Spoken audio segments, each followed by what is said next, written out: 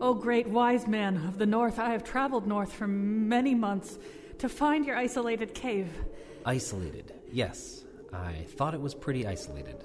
I am a seeker of truth and beauty, and I desire to know what you have learned in all your years of frozen solitude.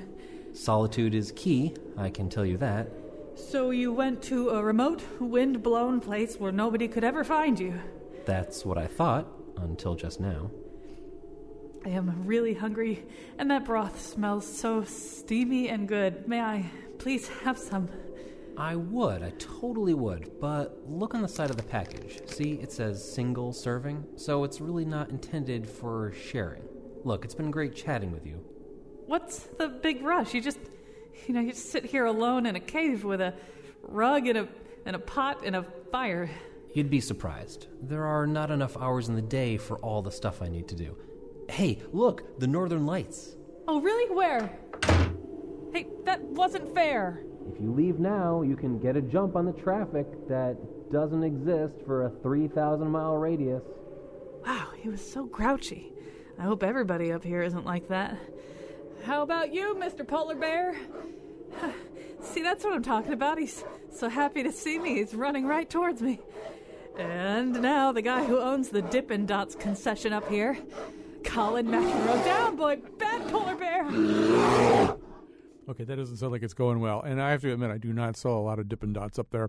All right, so Katie Tolarski and I, for a couple of weeks, have been talking about this idea. And it really, it's either a good thing or a bad thing about our show, that occasionally we do a show about something that really isn't necessarily an accepted and recognized topic. We're not even 100% sure it's a thing, except that the more that we looked at it, the more we talked about it, the more we were pretty sure it was a thing. And it has something to do kind of with the misery a lot of you are in right now, because it's been cold and snowy and icy and wintry here for many, many months.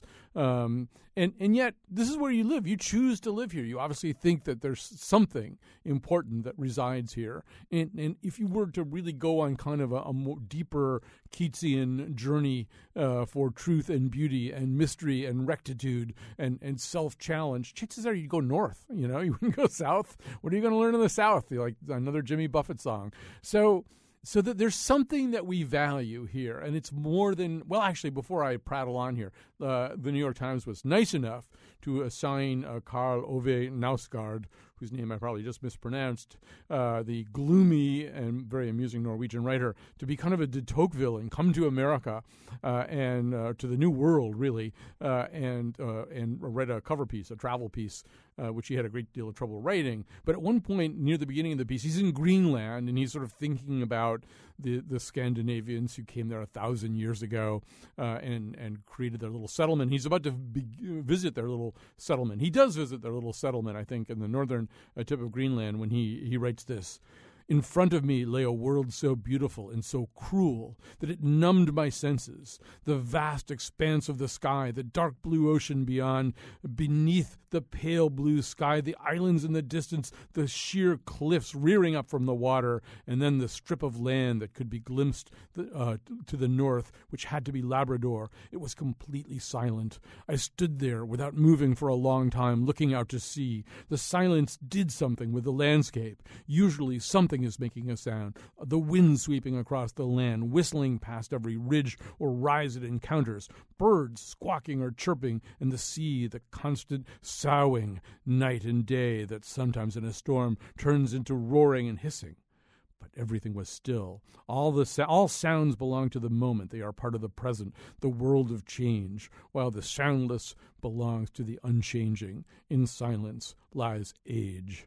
So that's Karl Ove Knausgaard brooding about and sort of turning his very, very Nordic and North-oriented sensibilities on a very North-oriented scene. And it sums up a sensibility that I think a lot of us do have. And maybe it does help answer that question. What are we doing here in places where snow and sleet and wind define 1/3 of the year? I think we have a sense that profundity of intellect and spirit form an invisible curtain in the northern air. And when we crave a kind of mystery that humans can't make, we go farther north to the solitude and the auroras. Quick, you picture that wise man living in solitude you heard in the introduction. He's up on a mountaintop, right? Surrounded by cold air. When Superman wanted to get contemplative, he doesn't head for the Florida Keys. His fortress of solitude is in the Arctic. And Thor is hosting Saturday Night Live this weekend. I'd just like to point out the actor who plays Thor. Today on the show, we're talking about something that only scarcely has a name. We're calling it Northmanship. It's an aesthetic, but it's so much more than an aesthetic. It's something very primal. When we started looking for guests, we found that potential guests either knew right away what we were talking about or they had no idea what we were talking about. So we wisely booked the people who right away knew what we were talking about. Those people include Michael Robinson, author and associate professor of history at University of Hartford. He writes a blog about science, history, and exploration called Time to Eat the Dogs. I assume that's an Amundsen. Is it an Amundsen joke there? Time to Eat the Dogs? Yeah, it wasn't. The quote's not from him. It was actually a guy named Lawson. But yeah.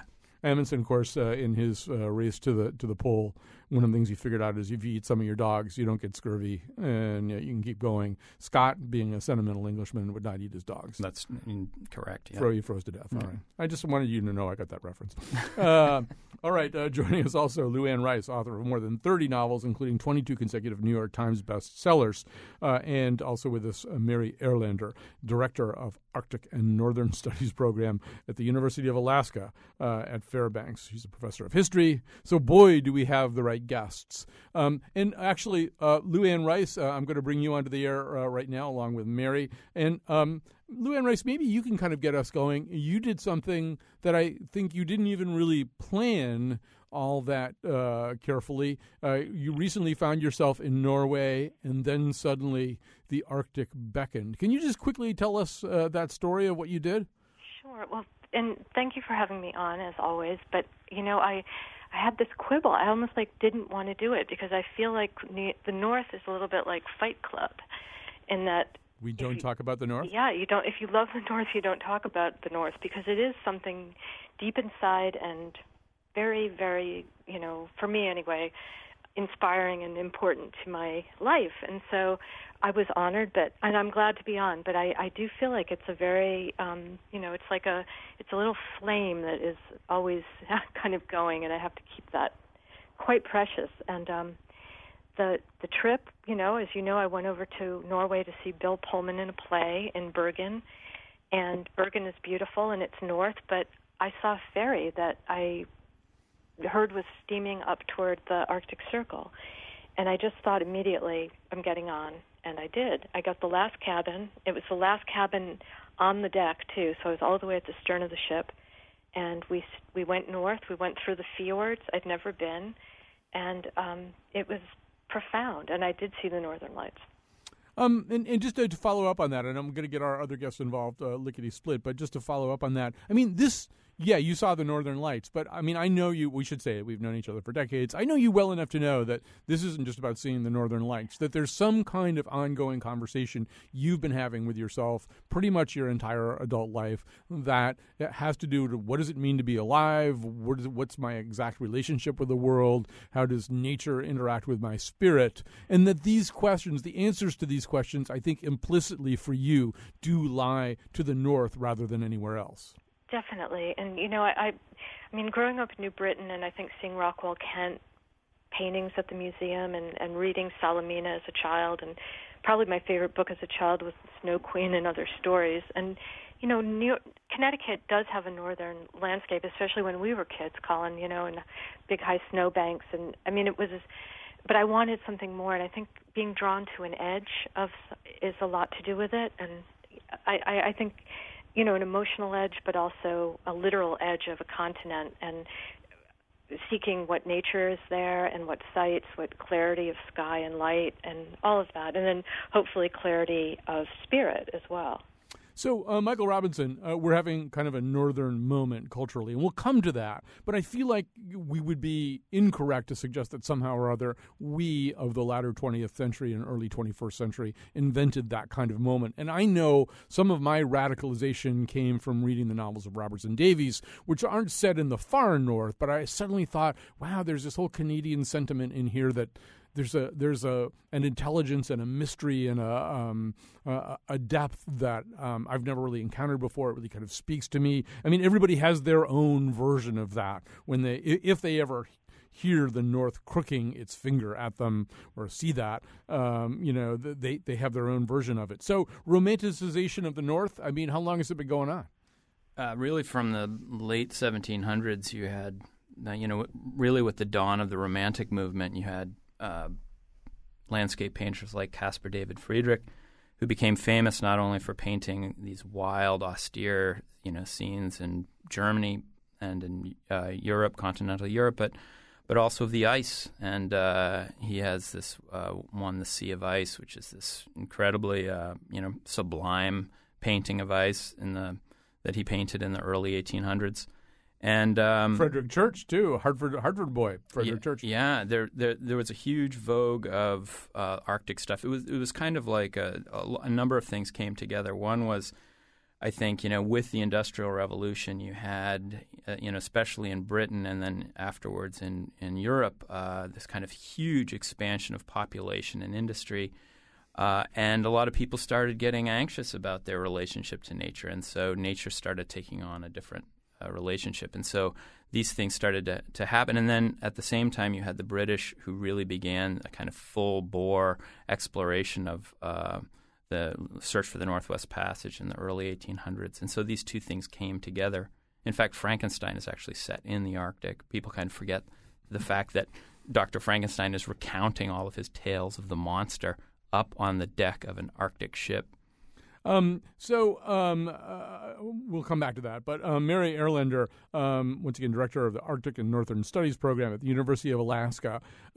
I guess I'm sort of wondering whether all northern sensibilities are created equal. I mean, we can talk about Scandinavians. We can talk about Russians, who are, I think, right now bidding to shoulder their way back into an international cultural conversation that they might have been left out of a little bit in recent years. But you specialize in Alaska. When you talk about the sensibility of Alaska, I'm assuming it's kind of site-specific, that there may be some commonalities among northern cultures, but there's also some things that are distinctly Alaskan in attitude or zeitgeist. Well, yes, I think you're right there. There's no question, although I do have to say I don't entirely specialize in Alaska. Our program really does focus on the entire circumpolar north, although there's no question that there's greater emphasis on Alaska, partly because most of our students are Americans and many of them are from Alaska, and so it's sort of a natural emphasis on Alaska. People are here immersed in the environment, immersed in the culture as they study the North and the Arctic, and so yes, there's a greater emphasis on Alaska. But then to your point about similarities and differences, we certainly, the reason that the Arctic and Northern Studies program was launched, actually it was launched as a Northern Studies program in 1992 at the end of after the fall of the Soviet Union, and that wasn't a coincidence. That was a new era when one could conceive of the circumpolar North really as a region, and when communication opened up and indigenous peoples could talk with one another, collaborate with one another. Scientists from east and west could collaborate with each other, and there was a lot of excitement about recognizing our common interests, our common concerns, and so on. And so, yes, there are many, many commonalities, and yet we are distinct in the various regions. And I would say that one of the sort of aspects of the North that resonates especially deeply in Alaska is the notion of the frontier, and that is that's sort of a contested notion, and it's a controversial notion because on the one hand it connotes sort of a rapaciousness that people come in, colonialism coming in and extracting resources and getting rich and taking those resources south and so on, and never mind the people who have lived here since time immemorial. But on the other hand, there's another much more romantic notion of the frontier that stresses individualism and the potential for the individual to sort of self-actualize or reinvent herself or himself the notion that anything is possible. And so there are very romantic notions associated with the frontier, and they're historical. I mean, that's an historical concept that most people associate with Frederick Jackson Turner, and it's somewhat been, New Western historians have debunked that notion, but I can tell you that the frontier is alive and well in Alaska, these notions of frontier, and people, Alaskans who are lifelong Alaskans like myself, as well as newcomers to Alaska, identify with that notion of a frontier. Lou Anne Rice, there are several kinds of well, she just talked about two different kinds of frontiers, but there's a third kind of frontier, and that's the inner frontier.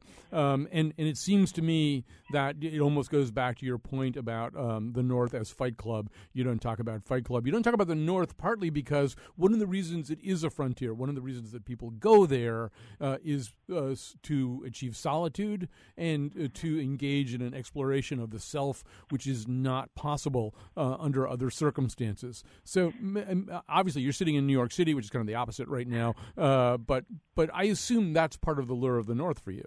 Well, it is, and I was really interested to hear what Mary said just now, because I think that is part of my, quiet about it, is that it is so exploitable. I mean, I feel as if, it gives me so much, and it's completely internal. It's like a feeling of something so much greater than myself, that I'm viewing all this beauty, and I'm experiencing like a kind of hardship in a sense, like with the more rugged terrain and more rugged seas, and that kinds of things that are outside my normal experience. But at one point I was feeling quite happy as we went north and through the fjords, because I felt like it's pure here. It's like you'd see the occasional settlement. There'd be a little town, or there'd be one little house with a light on, and I'd look at that house and think, are they happy in there? And is it a good life? Is it lonely? Or are they on the internet? What is going on in there?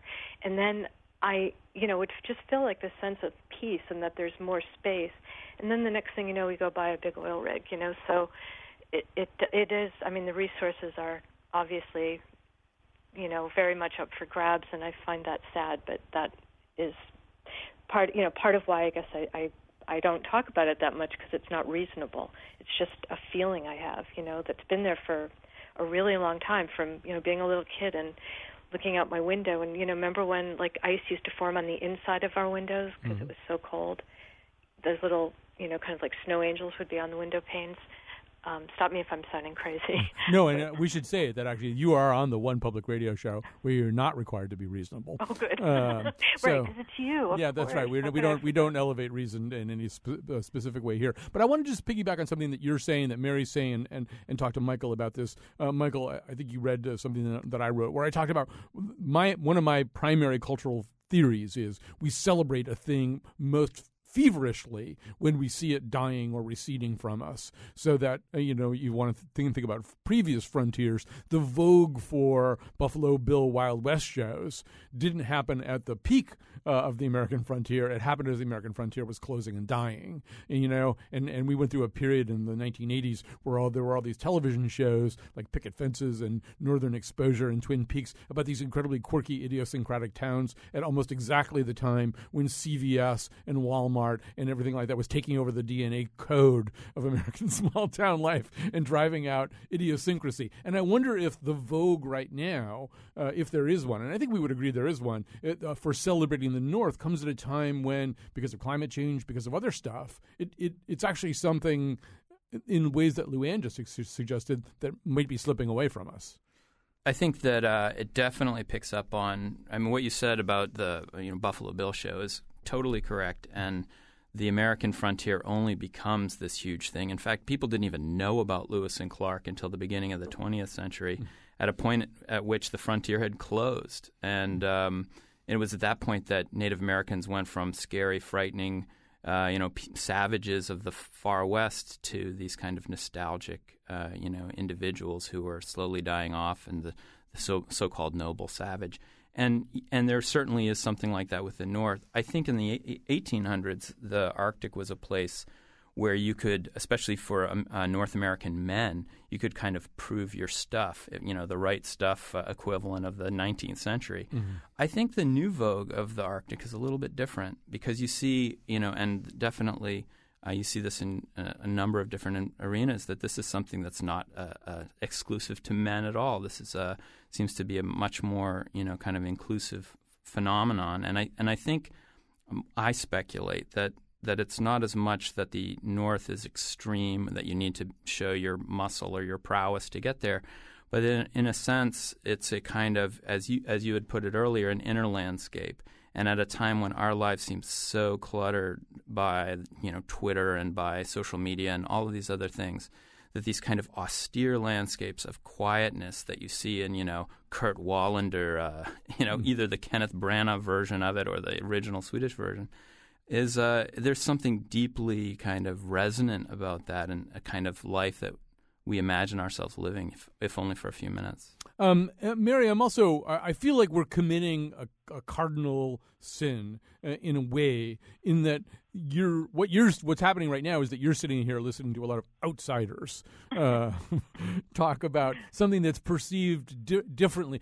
Would this conversation take place the way it's taking place if it were for indigenous Alaska people? I mean, people like you who are from there, who grew up there, or is this a bunch of gringos and dudes from dude ranches talking about a North that we understand only as visitors?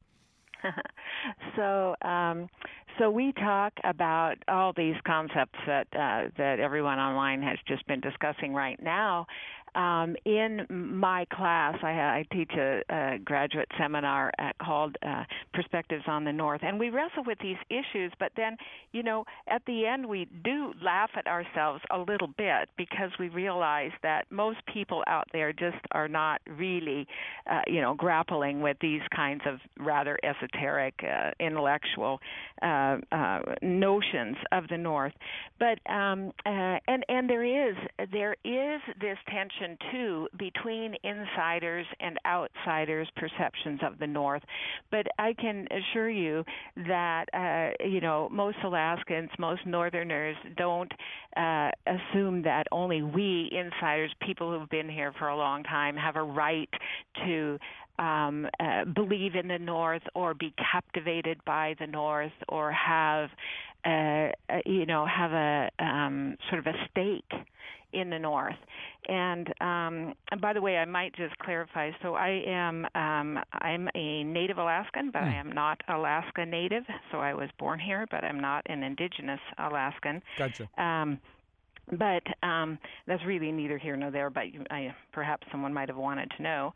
But I wanted to sort of throw one other thing into the mix here, and that is that I think especially now what we're seeing in a North that is so captivating is there's this tension between, on the one hand, this extraordinary power in nature that we recognize in the North, especially with the ice. And I mean, this was very much the case in the age of Romanticism. But now it's also it's that the power of nature in tension with the fragility of nature and concern about the Arctic environment, and concern about the people who live, the indigenous peoples in particular, who live in the Arctic environment and who are dependent upon it. And then, of course, from there we go to the fact that what's happening in the Arctic is the Arctic is the canary in the coal mine, right, for what's going on, what's coming elsewhere. So I think that's really an interesting sort of tension or contrasting images of the North, this notion of powerful nature and yet very fragile nature, and it's so vulnerable to, in particular, to the actions that human beings take. I know you have to go teach a class in just a few minutes, so thank you so much for joining us today. We're going to go to a break, but right before we do, Michael Robinson, I think you had one thing you wanted to say about that. Yeah, I just wanted to piggyback on what Mary was saying about these different visions of the Arctic, because I think, this idea of the Arctic as this or northernness as an extreme or as a sublime landscape or as a lonely landscape none of that really attaches to the Inuit, at least traditional Inuit vision of the Arctic. There's great work by a historian, Karen Rutledge, who wrote about whalers and Inuit interacting in Cumberland Sound on Baffin Island, and how the Inuit of that area, the Inupiat, would look at the landscape and see friendly. They'd have names for every rock, proper names.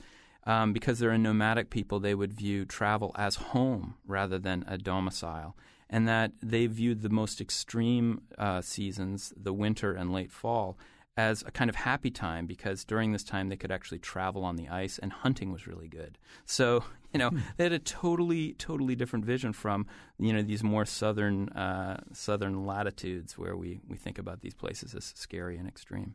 All right, we're going to take a quick break. We'll come back with more Lou Anne Rice, more Michael Robinson. We're going to talk we'll talk a little bit more about the cultural moment that the North is having. Don't forget, Legos are from Denmark.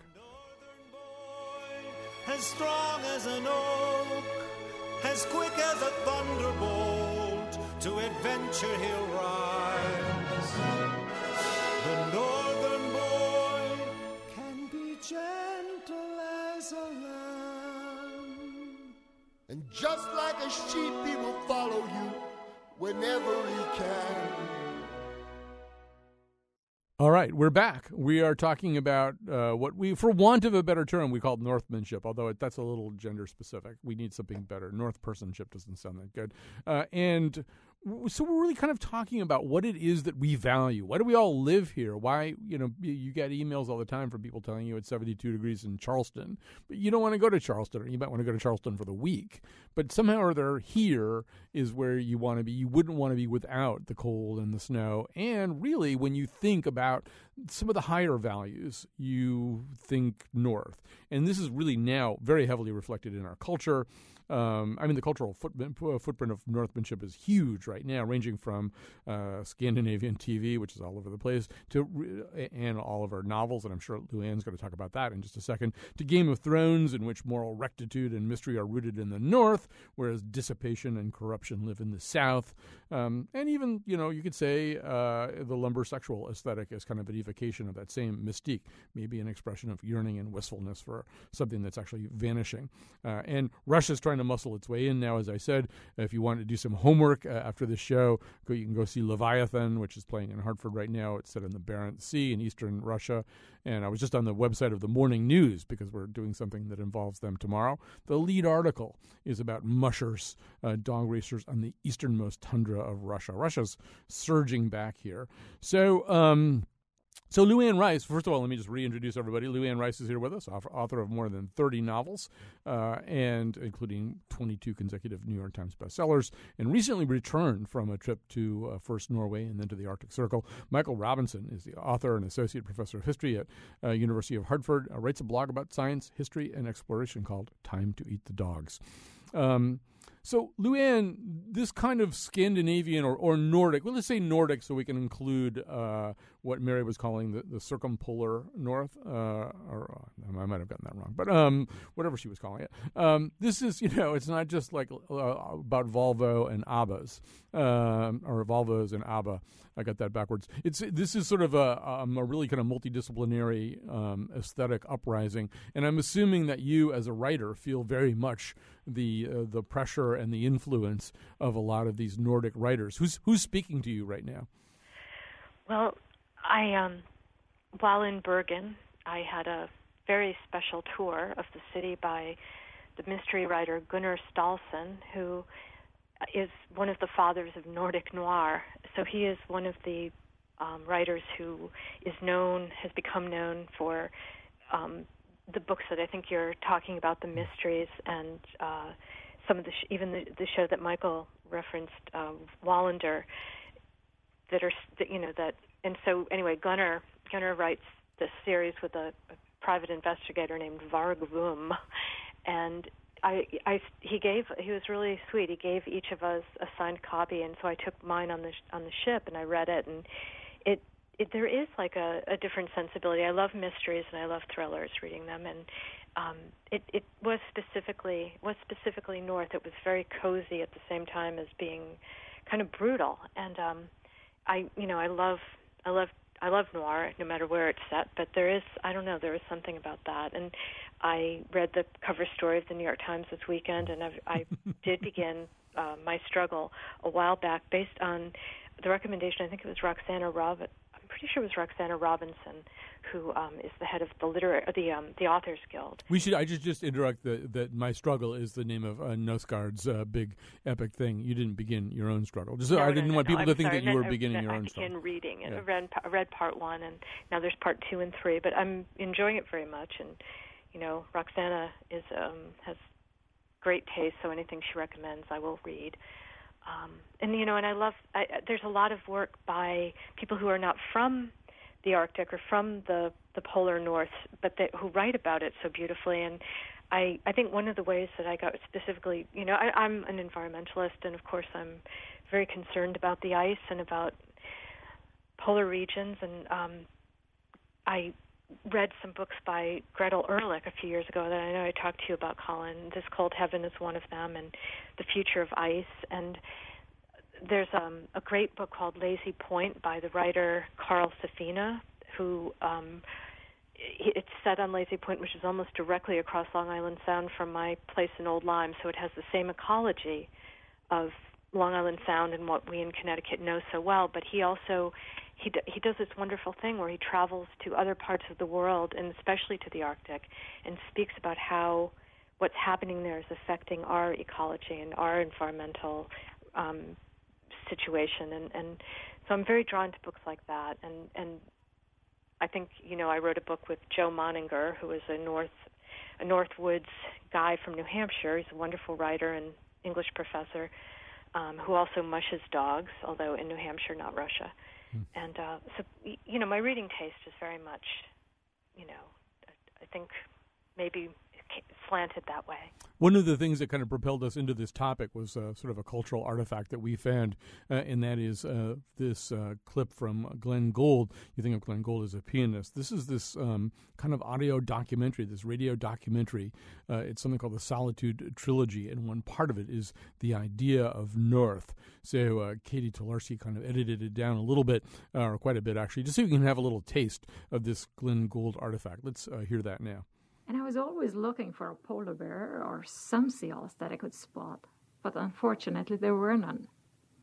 And as we flew along the east coast of Hudson's Bay, this flat I don't go, let me say this country again, I don't go for this northmanship bit at all.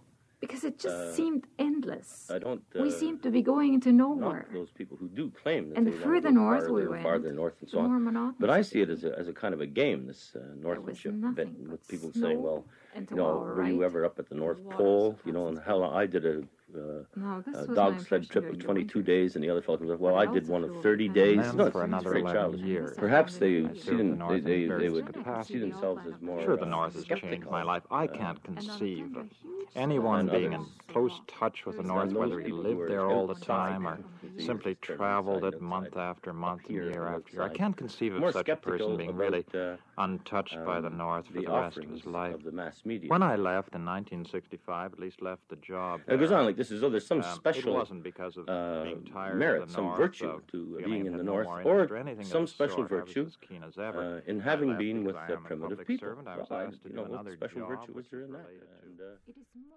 So an overlay of voices arranged by the pianist Glenn Gould, and I love the repetition of that phrase, special virtue. That's so much what we're talking about today. And Michael Robinson, listening to Luann talk and listening to the Glenn Gould thing and thinking about what we've said so far, one of the things that also strikes me that might speak a little bit to the flowering that we're seeing right now of kind of Nordic-oriented culture is that notion that it is a site-specific culture at a time when there's a homogenization of a lot of other culture. A lot of other culture is starting to look. Everybody's culture is starting to look like everybody else's.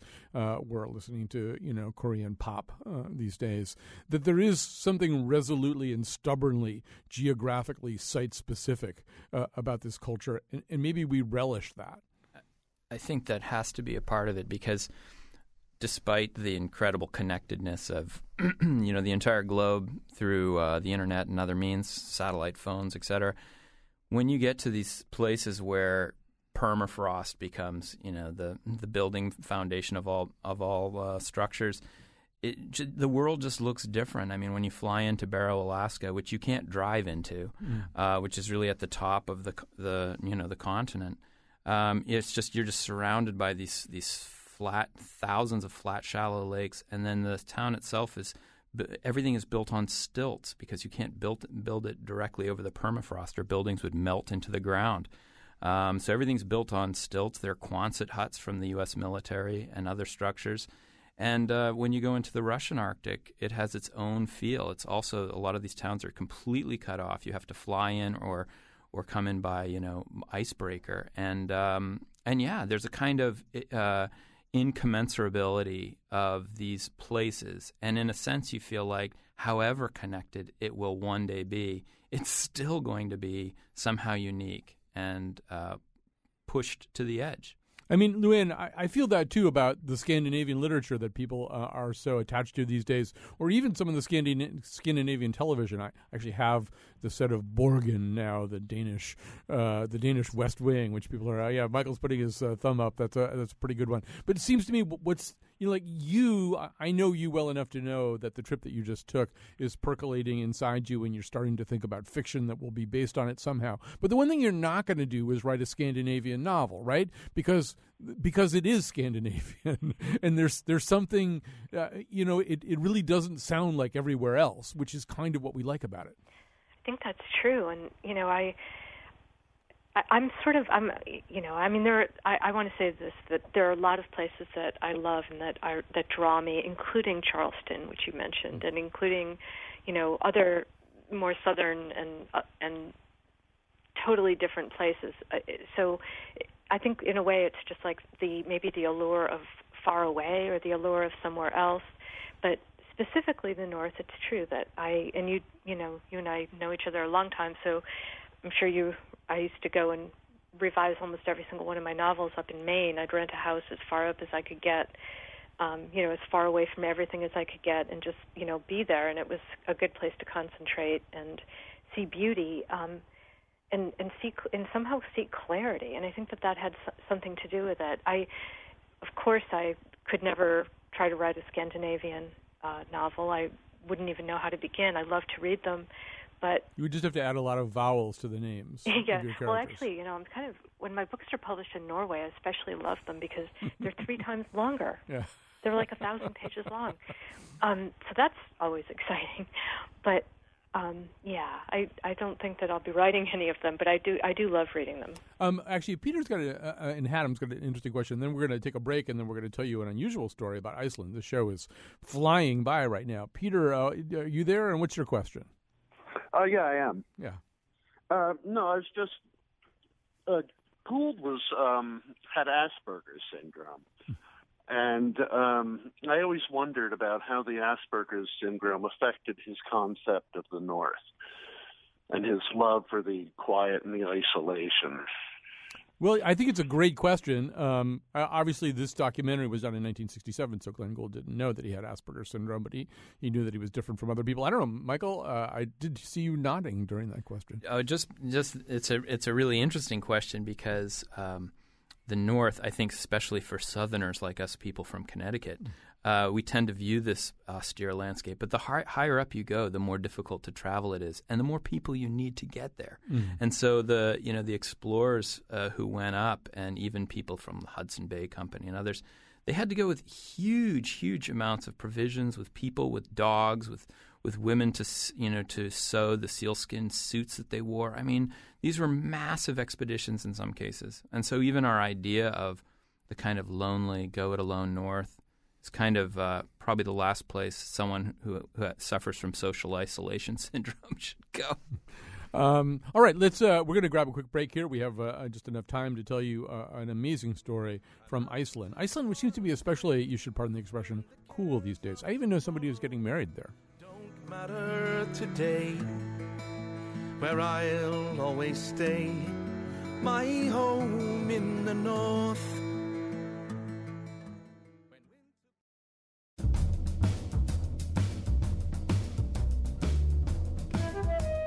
Scandinavian culture is so great, why are all the chairs from IKEA so uncomfortable? Today's show was produced by Katie Tolarski and me, Kyone Wolf. Our interns are Julia Pastel and Kelsey Bissell. Greg Hill appeared in the introduction and tweets for us at WNPR Colin. The part of Bill Curry was played by ABBA. For show pages, articles, and videos of the Faith Middleton Show staff making that 5-month-old Icelandic rotten shark dish, visit our website, WNPR.org. On tomorrow's show, a special nose for the Tournament of Books. And now, back to Colin. Yeah, very quickly, the Morning News is doing this thing called the Tournament of Books, where they take 16 novels, set them up in brackets, March Madness style, and have them compete with one another. And so for a special edition of the Nose tomorrow, we are going to kind of join that battle. We have had some super readers who've been trying to tackle all 16 of those novels. All right, so we shouldn't have mentioned the rotten shark dish right before having a guest on from Iceland, because I think most people in Iceland don't ever eat that. But I could be wrong. Maybe it's the first thing you get offered when you walk in there. Joining us right now is, and I apologize in advance for any mess I may make of your name, Hadla Askarsdottir. How did I do? You got an 8 out of 10. Okay. Well, you say it for me so that it gets said properly at least once on the show. Yeah, it's Halla Óskarsdóttir. Okay. I think 8 was generous. Yeah, well, I'm a good person. All right.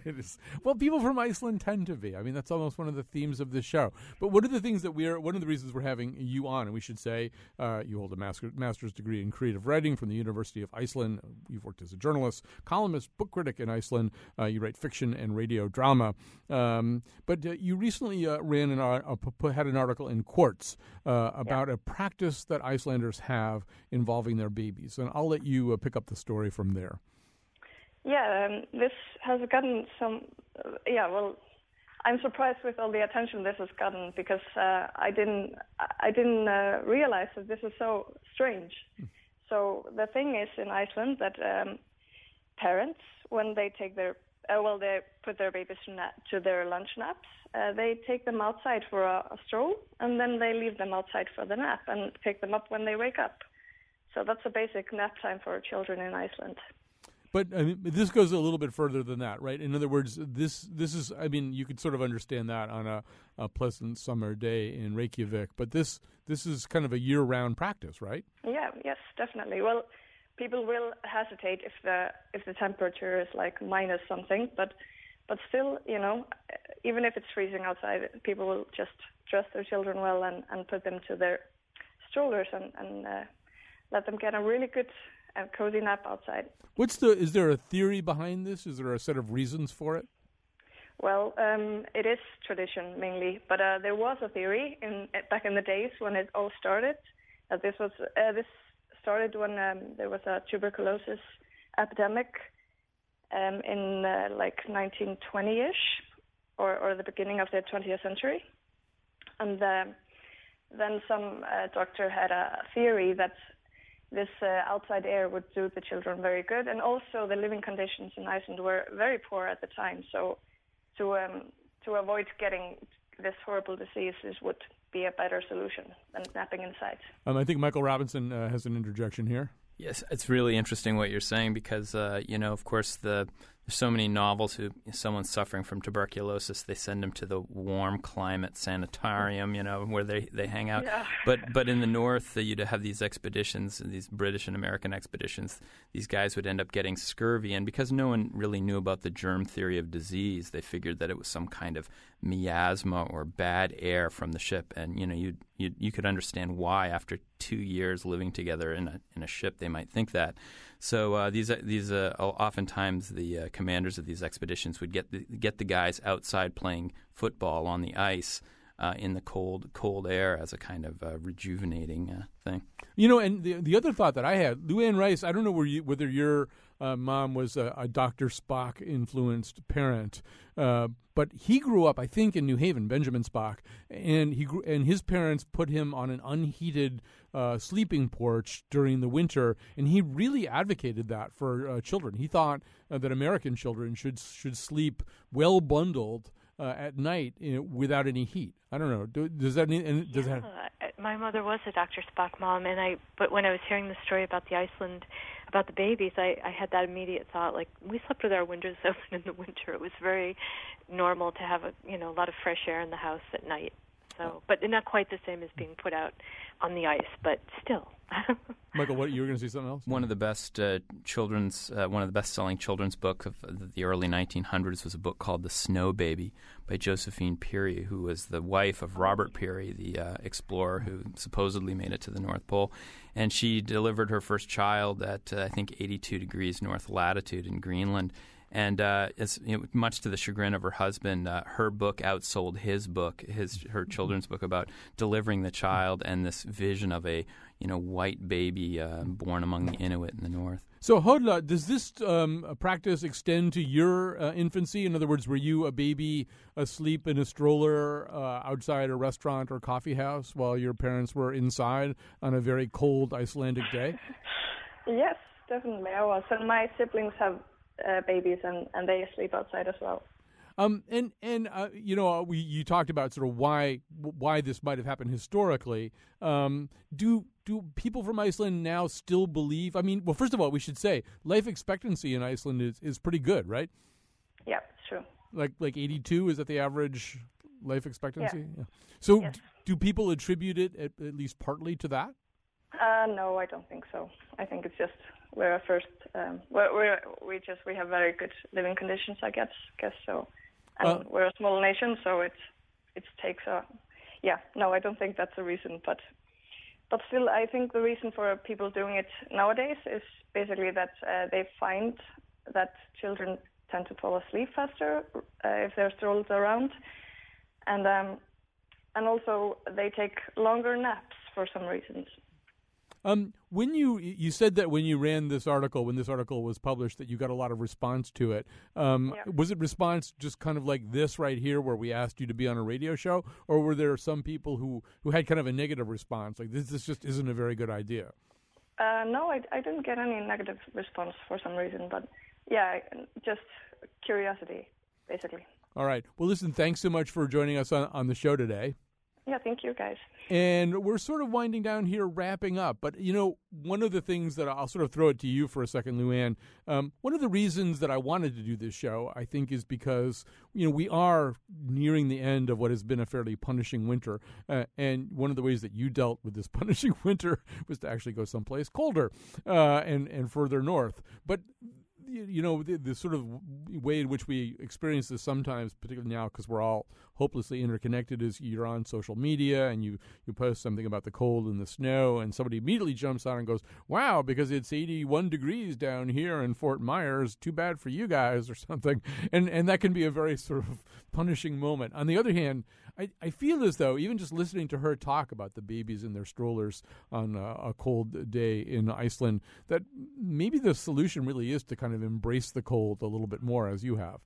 Well, it's interesting that when I was in the Arctic, it was actually colder in Connecticut, because both my sister and a friend let me know that you were having a really bad cold snap right then. And there is the Gulf Stream effect that occurs in at least part of Norway that I was in until I got to the Arctic Circle and then beyond, and then it was colder.